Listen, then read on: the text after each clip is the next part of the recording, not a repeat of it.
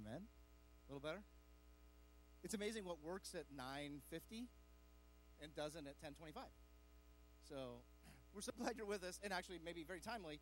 I'm not that I don't have a lot of technical knowledge. I'm not very handy. I can switch mics. That's about the extent of my ability in this realm. But actually my exploits or lack of exploits as a handyman are sort of well documented. I've shared some around here about times where I've gotten in over my head on jobs. And one of the things that gets me like in so much trouble when it comes to jobs around the house is that the number of times that I've jumped into something that should be so simple, and then, like 25% of the way in and like my third trip to Home Depot later, I've realized like I don't know how to do this. I've made a huge mess. It's led to like what was the changing of a garbage disposal under the sink turned into like pretty much a kitchen overhaul when it was all said and done. Not that long ago, and actually not this year Easter, but Easter a year ago, I have like a door on my back porch that's been broken forever, and we finally purchased like a replacement for that door, and I went to hang it, and it was going all too well. It was only one trip to the Home Depot that I needed one to get some things, but we got down to the last step, the last page of the instructions, the part where like the little latch is supposed to catch on the door, and the door goes shut, and the door jamb and the latch were off by like a millimeter. So there's a nice new door hanging on the back of our porch that is like 99% of the way finished, and I don't have the capacity to go back and fix whatever caused the missing like millimeter. We just deadbolt it, and that's how we move on. And that's how we kind of roll in our house, right? When someone comes and stays in our house, there's all these additional instructions. And maybe you know what I'm talking about. Like, hey, that's the toilet that, you flush down, but then you also unflush up, right? Do you have that one? But most recently, a job that I won't even get into. I'm embarrassed enough already. I won't even get into why I decided to undertake this job. But on a whim, I purchased a new vent fan for our bathroom, our master bathroom. We have the smallest master bathroom maybe in North America. It is. I'm kidding. I'm not kidding. It's tiny. Like cruise ships have larger master bathrooms than we have. And so one of the things about it is that it's like way up in the side of the house, and that means that anything in the ceiling in that master bathroom is right where like the roof. You get like 8 inches or something in there to work. So me being foolish one day, I purchased this new vent fan for no good reason. The old one was working just fine. And I pull it out, and I go to put the new one in, and the way that the old one had been attached in there and everything, there were pieces of wood that were just sort of floating, and it was attached to that. And honest to goodness, it's probably good I did change it, because it could have fallen at any moment. It looked like the way it was in there. But I also realized, like, our house was built quite a long time ago. It's an older home. And so it's everything, when you go buy something new from the store, it doesn't exactly fit the way our house was built that many years ago. And that was the same case with this vent. It left like a gap all the way around. And I had purchased like the square peg round hole. I had purchased a round vent, but the old one was square. And so when you put it up, and I thought, it's plenty big enough. I used the precise measurement of my eyeballs, and I, it looked good. And yet when I got it up there and got it attached the best I could, it had like, these little corners all the way around, and then on one side like a pretty nice gap that is currently got white duct tape. One of these days, I'm afraid to pull it back down, and I can kind of do some drywall if you don't look real close. But it's kind of like that, right? And here's the thing about it, and this is why I share this. I get into these things without a plan. I'll just tell you the truth. I get into them without a plan. I go, that needs done. I guess I'm going to do it, and then I just sort of wing it, get through it, and then it's sort of done. and sort of done is right. Pretty much you can always tell a Tom Burns job because if you look closely, there's a corner here or that. And I didn't really cut the corner. I probably miscut the corner, and that's the problem. And it just doesn't quite seem right. And those of you who are perfectionists could never, I don't want you inspecting, okay? And here's the thing about this, it's really good to have a plan. It's good to plan ahead, have the right tool for the job, okay, so that you're not like me using like a wrench to hammer a nail and those kinds of things because that was what was close. It's good to have a plan. It's good to move forward. It's good to know what you're getting into, right? And we're in this series where we're talking about doubt. We're talking about ourselves and the skepticism that we may have and the areas of our faith where we may have some doubt. And at least some of our doubts. Some of us have more doubt than others in our life, and some have a short list, some have a long list, and we're trying to talk through a few areas. But I want to retrace some steps where we've been, because we talked in this series about the relationship between doubt and faith. We all have doubt, and we all have faith in different measures, but we all have them, and they go together, right? There's no need for faith without some level of doubt. There's no need to trust if I have 100% certainty of something. At some level, doubt plays an important role in faith. We also talked about just this process of building faith or belief, that we construct beliefs. We build things in our life, ideas and thoughts that we sort of use to anchor ourselves. But then we also go through this process of deconstructing those things. Like over time, we get into a belief, into something, and questions arise. There's wiring in the ceiling that we weren't ready for when we started this project, right? We get involved in something and we find I'm starting to have questions that I didn't even know needed to be asked when I started. And we go through this process of deconstruction. And in a normal cycle, in a normal pattern, out of those questions, out of those things, we reconstruct. We rebuild maybe what was there in the first place. That's just kind of normal, right? It's what we go through. But we've also talked about the danger of getting stuck in a loop of deconstruction, like just tearing things down, okay? For all of one of the reasons that I'm hesitant to jump into tasks is because I have enough experience to know that if I jumped into every job around the house that needed done, I'd have nothing but a cycle of unfinished tasks in my home, right? And some of our lives can get like that, where we're just spinning and circling on the same questions over and over again, and we're not reconstructing anything. We're not building anything new. We're just sort of stuck, right? And it happens to us, and it's a dangerous place to be.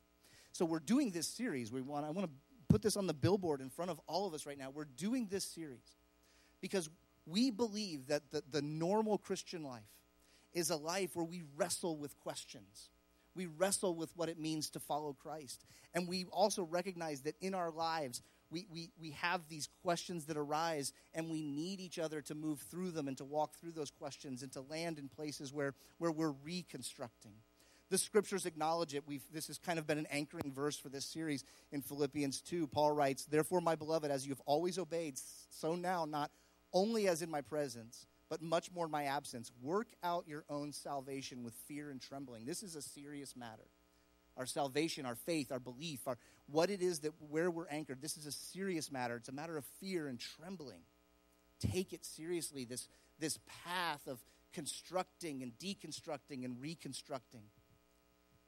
But understand that last verse is so critical. It doesn't just stop with that. It is God who's working in you. This process, what we're going through, the things we're wrestling with, God is at work both to will and to work for his good pleasure. He's at work. He's doing work in us in this process. And one last reminder, a few weeks back we looked at to keep in mind the big picture. The big picture is that God has a plan, and that plan is laid out in the story of the scriptures.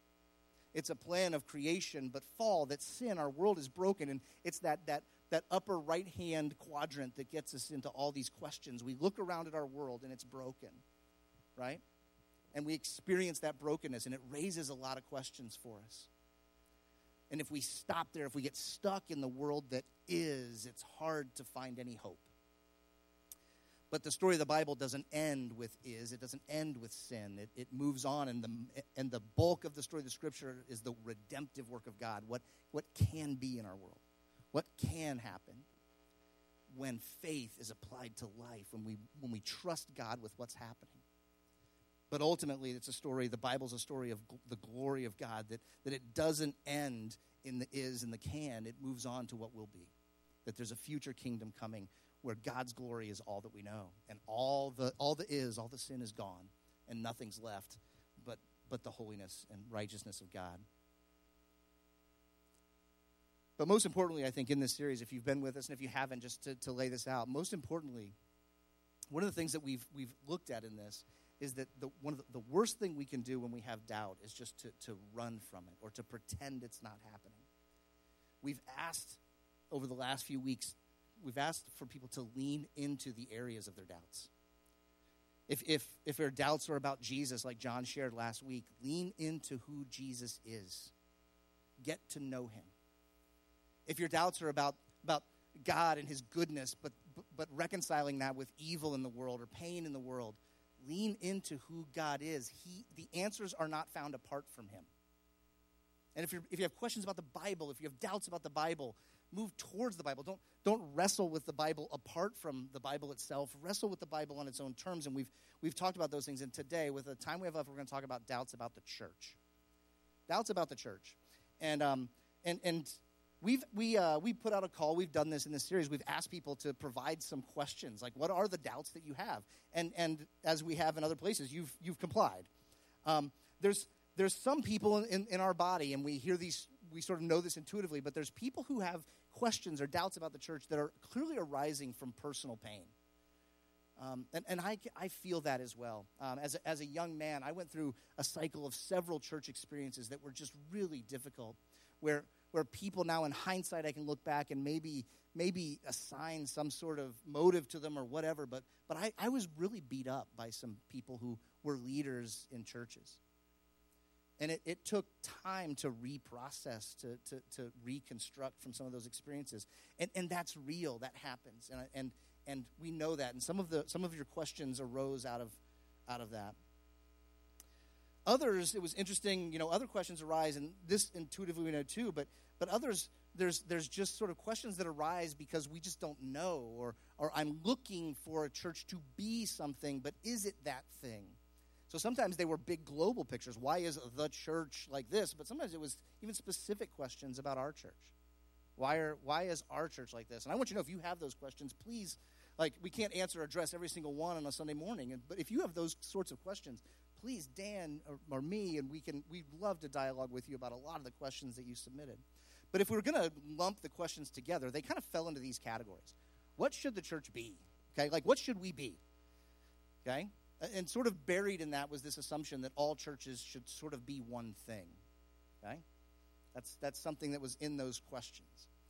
And then the next two were fascinating to me as we read your questions. There was a whole string of questions about why church people are judgmental. Why are you always making these judgments? And I kid you not, equally split, there were questions about why are some church people so passive about sin? Almost like, why aren't we judgmental enough? We're not judgmental enough.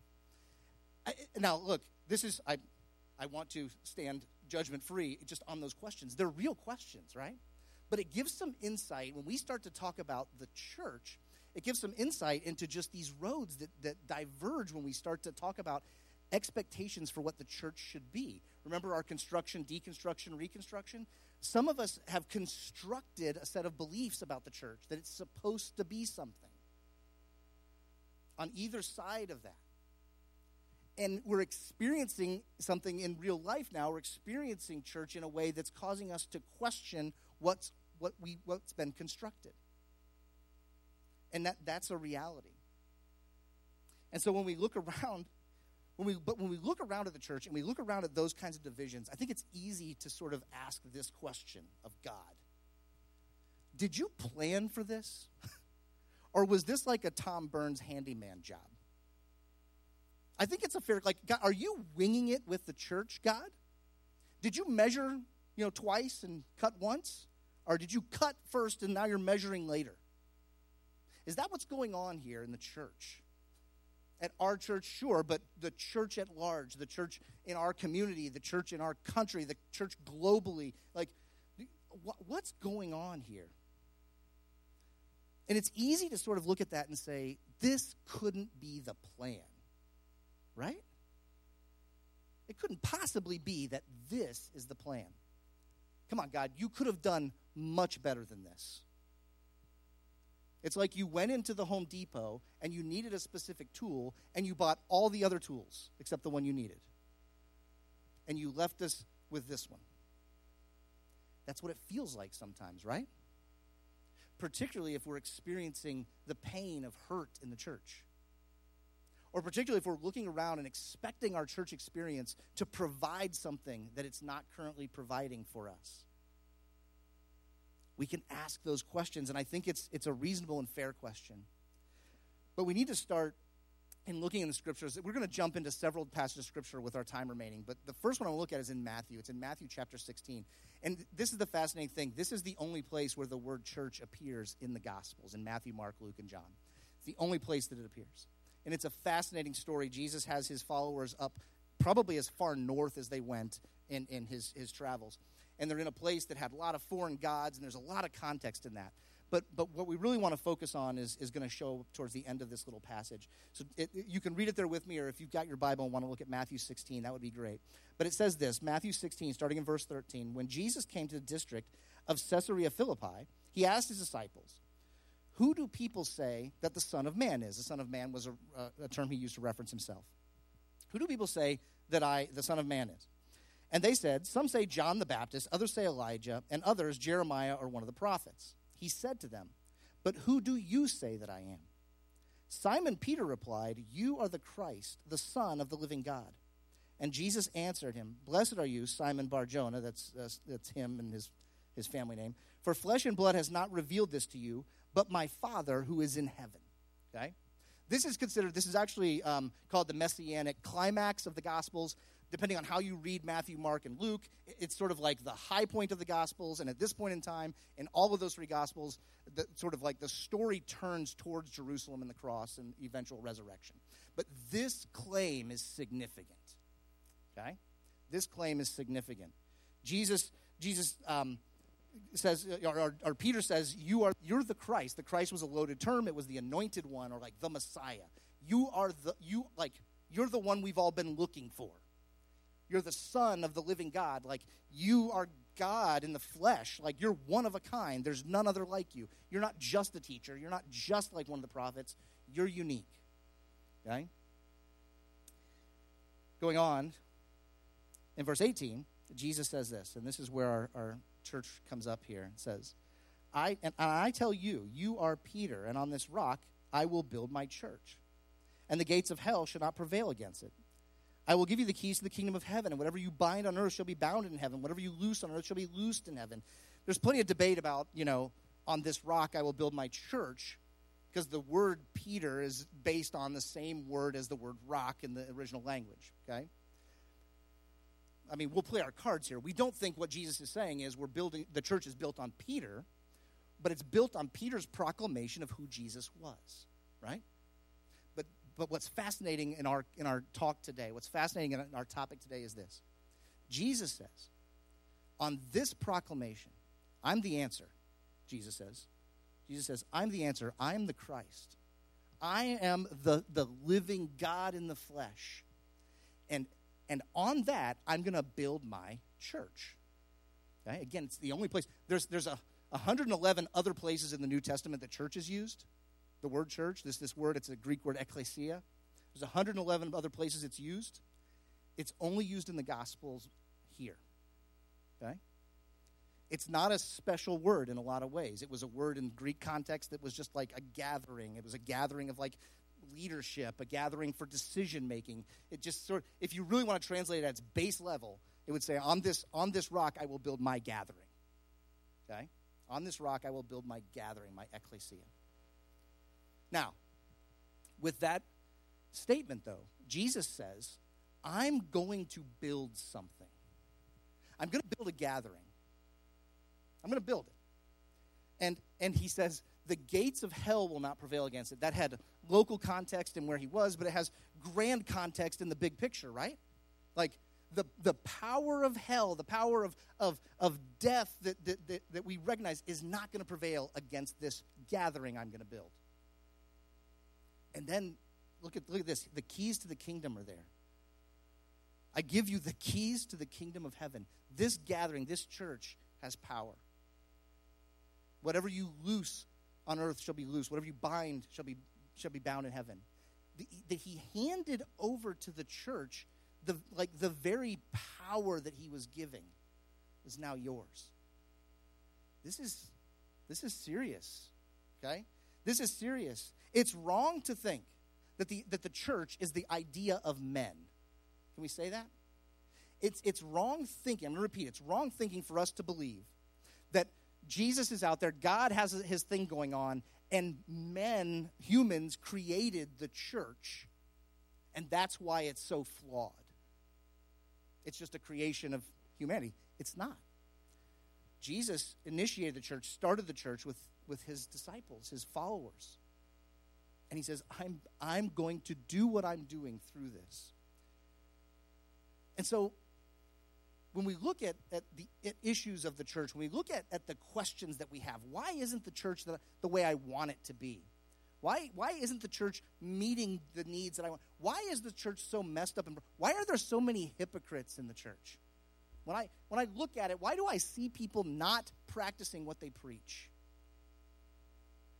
When we do that, and we wind up in this doubt cycle of deconstruction, it's a very real possibility for us to turn one direction and say, well, because the church is so broken, I believe that means that there is no God.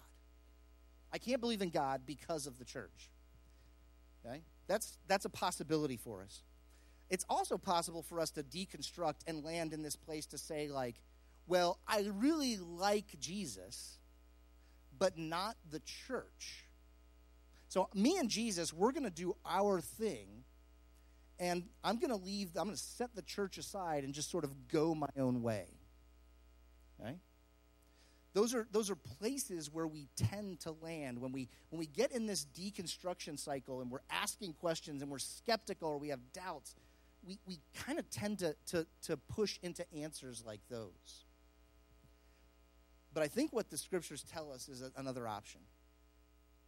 In our last time here, I want to go through some things quickly together. But as we said in these other areas, if I have questions about the Bible, I shouldn't go over here to my friend, the Google machine, to get answers about the Bible. Go to the Bible and let the Bible speak for itself. If I have questions about God and the way he deals with mankind and pain and hurting and suffering, I shouldn't be going, again, to like some third party. Take those things to God and let him answer for himself first. Okay? In the same way here, if we have questions about the church, if we have issues with the church, if we have doubts or we're a skeptic when it comes to the church, I'm going to ask us to lean in or engage what's called the bride of Christ. And we say that because in Ephesians chapter 5, Paul writes, he's writing about in and out of several topics, but he says, husbands, love your wives as Christ loved the church and gave himself up for her, that he might sanctify her, having cleansed her by the washing of water with the word, so that he might present the church to himself in splendor, without spot or wrinkle or any such thing, that she might be holy and without blemish. You see, the language that's used, and Paul writes this about the church, is that the church is Jesus' bride. He cares for the church and loves the church in an intimate marital sense, in a way that he wants absolutely the best for the church. He cares deeply, and so we refer to the church as the bride of Christ because the scriptures use that imagery. And we need to engage the church at that level. Remember, when we say to Jesus, I love you, but I can't stand the church, if someone said that to me about my wife, you can guess how I would feel about it. And everyone who knows her knows you'd be dead wrong. If there's one person in this marriage to dislike, it's me, right? But the point is that the church, God's affection for this church is so strong that he uses the most intimate relationship that we can imagine to refer to the church. That's the picture that's used. And so if we put the church, if we were able to pull back a little bit, I think we can find some answers in the big picture again. Remember this big picture? The church was created. It is created by God. Jesus himself, remember Matthew 16? I tell you, Peter, on this rock, I will build my church. Christ built the church. He created it. It's meant for good. The church is what ought to be.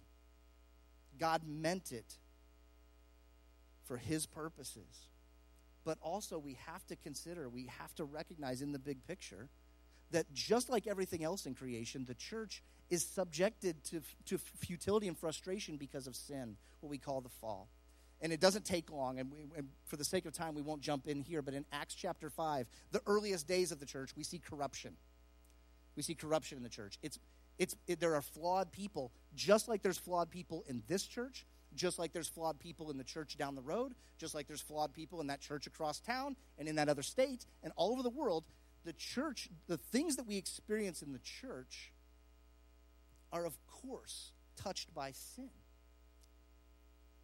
There's no perfect church because it's made up of all of us sinners. Doesn't mean that God's not at work, because remember, the ultimate plan is redemption. Redemption is God taking what sin has broken and ruined and making it into something worthwhile and good and new. Look at what, we're going to look at Ephesians chapter 1, 2 here.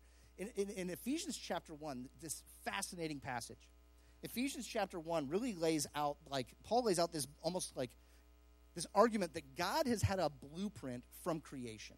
From the beginning of time, God intended things. He's not, again, he's not halfway into the job and then running to the hardware store for a new tool. He's intended things. God is purposeful. He's active. And then Paul turns to sort of like this prayer at the second half of Ephesians chapter 1.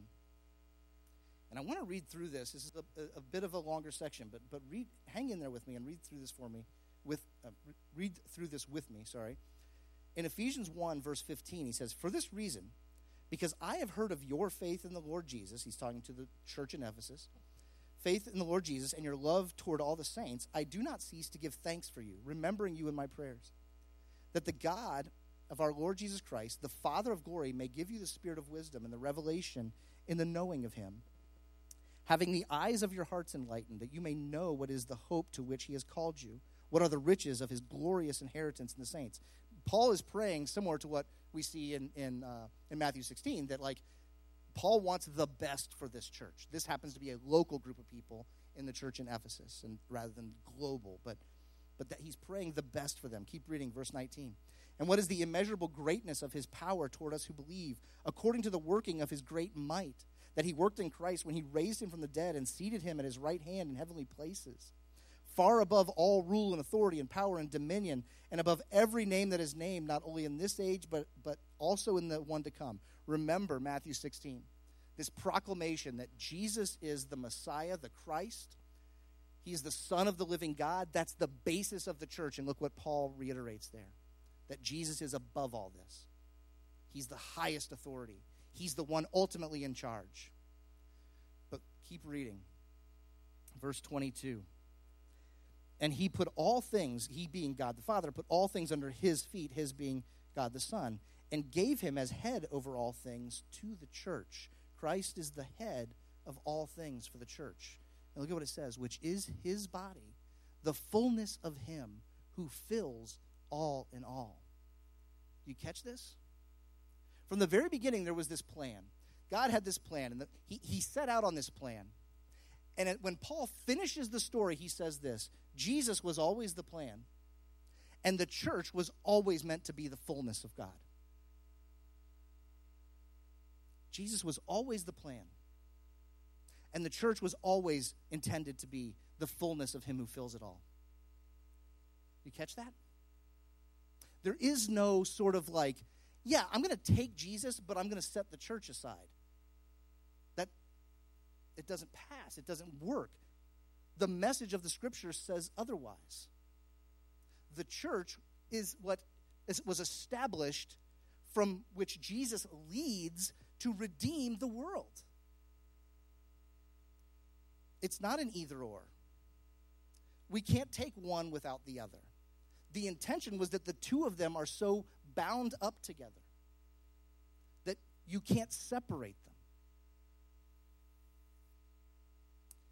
The work of God to redeem moves through the church. But it doesn't end here. It doesn't end here. Finally, let's look at the end of the story. This is so fascinating. The end of the story. In the book of Revelation, this is the very, very end. These are the last pages of your Bible. Okay? The Apostle John is seeing these visions, and he's giving back to us what he's seeing as best he can tell it. And he says this in Revelation 19, verse 6. He says, "Then I heard what seemed to be the voice of a great multitude, like the roar of many waters, and like the sound of mighty peals of thunder, crying out, 'Hallelujah! For the Lord our God, the Almighty reigns. Let us rejoice and exult and give him glory.'" Ready? Look at this. "For the marriage of the Lamb has come, and the bride has made herself ready. It was granted her to clothe herself with fine linen, bright and pure, for the fine linen is the righteous deeds of the saints." You get this? You see, the plan is set in motion. It's God's plan. It's God's plan. And at the end of it all, this is not an if statement. This is John seeing a vision of what will be in the glory of God.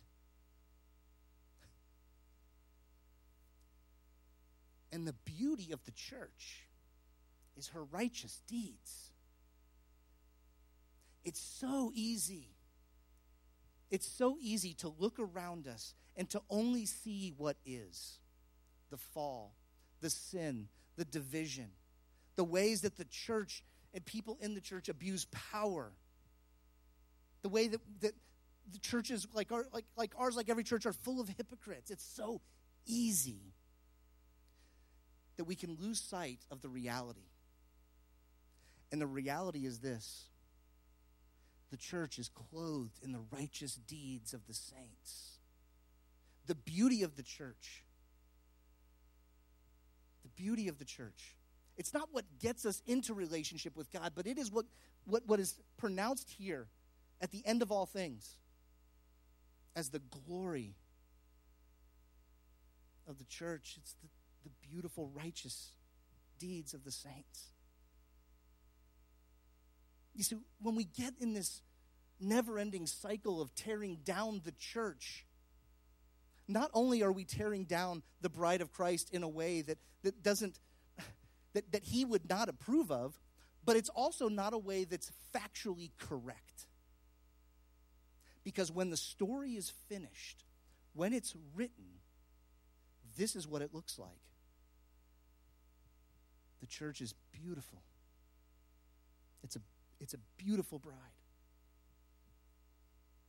Just a couple chapters later, we're getting to the end of all this. And he says, "I saw a new heaven and new earth, for the first heaven and first earth had passed away, and the sea was no more.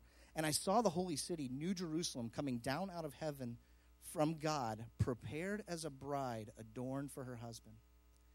And I heard a loud voice from the throne saying, 'Behold, the dwelling place of God is with man.'" You see, the end of the story, the new city, the New Jerusalem, there are physical descriptions, but the first and most immediate description is this: it's people.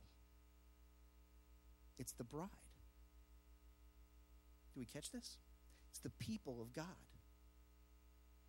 This is where the story ends. We skip to the last page of the saga, and it looks like this: a beautiful bride meeting her groom. It says he will dwell with them, and they will be his people, and God himself will be with them as their God. He will wipe away every tear from their eyes, and death shall be no more. Neither shall there be mourning, nor crying, nor pain, for the former things have passed away. You see, in the picture, the pain of the present is not the end of the story. It's not, the failures of the church are not the end of the church's story. And in fact, it's It's the righteous deeds of the saints of the church that are preparing this beautiful ceremony, this beautiful wedding. We at times may not be able to see it. It may be obscured from our vision, but it doesn't make it any less real. So the conclusion of the matter becomes this. We've got one more song. I'm going to invite the band down here. We're going to sing one more. But the conclusion of the matter is this. The church is flawed. Our questions are not illegitimate. Asking it to be perfect is unreasonable. If it were perfect before I got here, it's not now. And the same goes for you. If it was perfect before you arrived, you would have ruined it. Just like I would have. We bring our flawed failure, sinfulness to it. But that's not the end of the story. The church is God's plan, and it has been from the beginning. For those who will say, I'll take Jesus, but not his bride, he says that's not an option. There is none of the above on this.